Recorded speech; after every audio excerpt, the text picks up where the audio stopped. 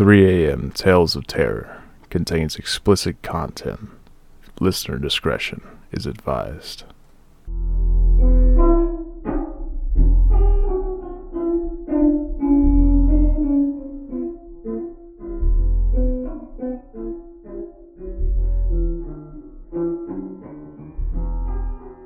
Welcome to 3 a.m. Tales of Terror, where we tell you stories of the paranormal. I'm your host, Jamie.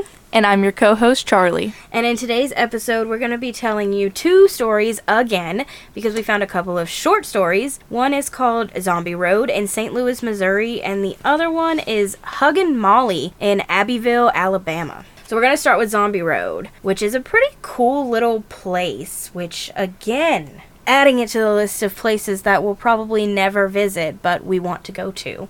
Yes. So, there are many stories associated with the old roadway nicknamed Zombie Road. The road is a famous paved biking and hiking path known as Lawler Ford Road. Located outside of St. Louis, it's near the intersection of Highway 109 and Old State Road. It was originally built in the late 1860s to provide access to the Merrimack and the railroad tracks along the river. It started to be referred to as Zombie Road as early as the 1950s. The trail is 10 foot wide and paved. Nighttime visitors might be looking for spirits, but they're likely to find police who have written a lot of tickets for trespassing on the trails after hours. Once used by the Army during the Civil War, Zombie Road is notoriously a strange place.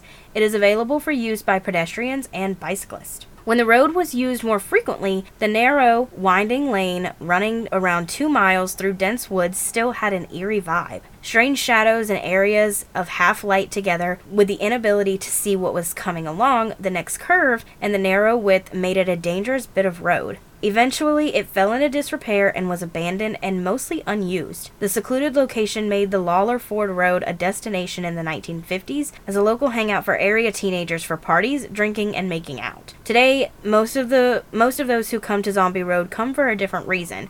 Over the years, the road gained a reputation for being haunted. Based on the legends and stories, those with supernatural curiosities began to visit the area. It's located west of St. Louis. The road, also known as Al Foster Trail, which is also called a different name, which we'll talk about later, is closed to access during night. This beautiful 2.3-mile trail opens 1/2 an hour before sunrise and closes 1/2 an hour after sunset. It's the site of one of the largest Native American burial mounds in the country. It was once merely gravel and dirt and was paved at some point years ago, but is now largely impassable by automobile.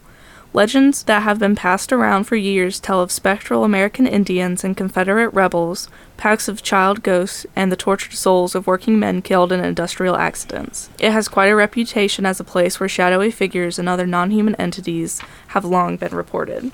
One popular story, and the reason for the name, is that of Zombie Killer, a creepy guy who lived in a shack in the woods and would attack young lovers looking for a place to be alone. As the years passed, the chilling stories continued, including ghosts, vanishings, and strange noises. One of the most spine-tingling may be the frequently retold story about the ghost of a person who was hit by a train and now haunts the area.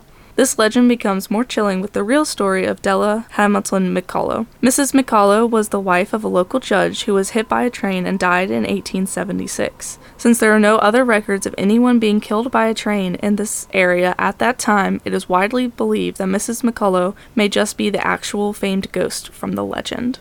Which, that's probably true. I mean, if there was nobody else killed and that was on record. Yeah. I mean, it's got to be. The area around Glencoe once served as a resort community until the mid-1940s. A lot of the houses were converted for the year-round residents, but some were left abandoned and decaying. These ruins contribute to the creepiness of the road and may be the former homes of apparitions that visitors encounter. Near the old shacks and ramshackle homes located along the beach area at the end of the trail, one ghost sighting includes that of a mysterious old woman who yells at passersby from a house. Upon investigation, the woman is never there. There was another story of sightings of a specter believed to be a ghost of a boy who fell from the bluffs along the river and died, and whose body was never found. A long history of the original Indian tribes who once lived in the area also explain why sightings of Native American ghosts have been reported. In fact, it is possible that at least parts of Zombie Road originated as an Indian trail. In the late 1800s, train tracks had been extended along the river, passing through what would later be Glencoe. While only a few remnants of the original road remain, the old lines can be seen at the end of Zombie Road. Here lies the setting of the stories of the railroad ghosts. Now with the burial mounds, I know. those are very haunted. Like, Yes. so the fact that they had like a trail around it or over it was probably really upsetting the spirits. Yeah, and so Indian burial and Native American burial mounds. Like, that's You don't mess with those. neither one of them. So we can only imagine just how haunted. Because I remember it says, Native American burial mounds in the country, American Indians and Confederate rebels, packs of child ghosts, and the tortured souls of working men killed in industrial accidents. So yeah. On top of, the Indian burial grounds. Come on. You don't mess with any of that. So all of the people, all of the kids, that go there and it's like a makeout spot, whatever, they're disturbing the peace. Yeah. For sure. Yes. I mean, not like literally, but disturbing the peace of the souls that are there. But there's several accounts of a translucent figure in white that have been reported. The figure walks up the abandoned line and then disappears, or it glows with a bluish white light and disappears upon approach. Could this be Della McCullough? Besides the wandering spirit that is believed to be Della McCullough, it is possible that some of the other restless ghosts may be those of accident victims along the rail lines. Over the years, the sharp bends in the tracks at Glencoe were the site of frequent derailments, to the point that part of the service became discontinued. While unsettling feelings and the sensation of being watched that many reports could be explained away by the spooky surroundings alone, the eerie sounds and inexplicable noises and disembodied footsteps cannot completely be ignored. So how do you find Zombie Road? It is located in Wildwood, formerly Ellisville and Glencoe, and can be reached by taking Manchester Road out west of the city to Old State Road south.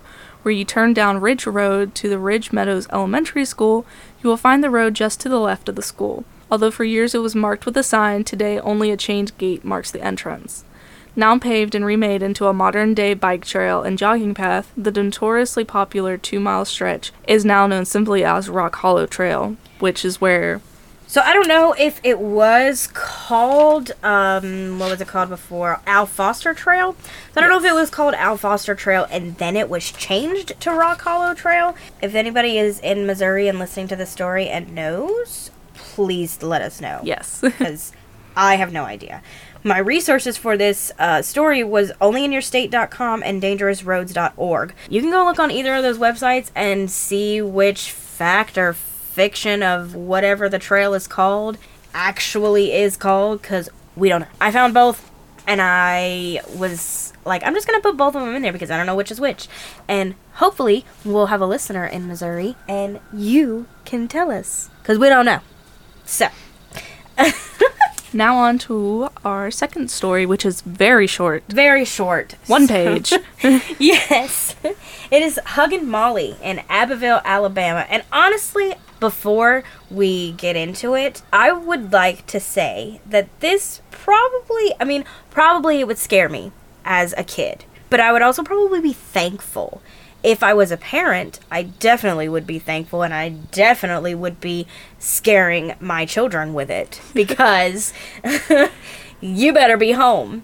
We'll just read a little bit about the origins and the legend itself, and how Huggin Molly appears, and how she came to be. That's pretty much all we got, because this story is short and to the point. Yes, very short. So mothers who wanted their children to hurry home at dark would tell their children of a legend, the legend of Huggin Molly. The origins of the legend are unclear, but it has become quite the unique story of a town called Abbeville, Alabama. It's said to have been passed down for many generations. Legend claims a phantom woman or witch-like woman would appear to children who weren't home by dark. Huggin Molly, as they called her, would hug these children tightly and scream in their ears. Although Huggin Molly is never said to harm the children, the most damage that is said to be done would be the ringing left behind in the child's ear after the piercing scream. That would terrify me as a kid. End of story. Alone. Like, just alone. Someone's gonna hug me and scream in my ear. First off, I don't want a hug I would from go a stranger. Home. I would go home. I'm telling you that right now. I would Yes. go home. Now, Huggin Molly's appearance would be described as a woman who stood 7 feet tall and engulfed in dark clothing with a wide-brimmed hat. So quite freaky. And there's multiple versions of how Hugging Molly came to be. One states that Molly was the ghost of a woman who had lost her infant and had dealt with the pain by hugging local children. Another states that Molly was a professor at the Southwest Alabama Agriculture School and that she was trying to keep students safe by keeping them off the streets at night. I could believe either one of those stories, honestly. Either one of the legends, because... Yeah. And you didn't put it in there, but there's a Hugging Molly restaurant. Yes! I did not put it in there! Oh my gosh. There is a Huggin Molly restaurant now. They named it literally after this legend. I don't recall what they have there. It's like a diner. It is a diner. It's a 1950s style diner. Here, I'll look it up real quick on my phone so we can see what they have. Because it's Alabama, and I don't really trust their food choices down there.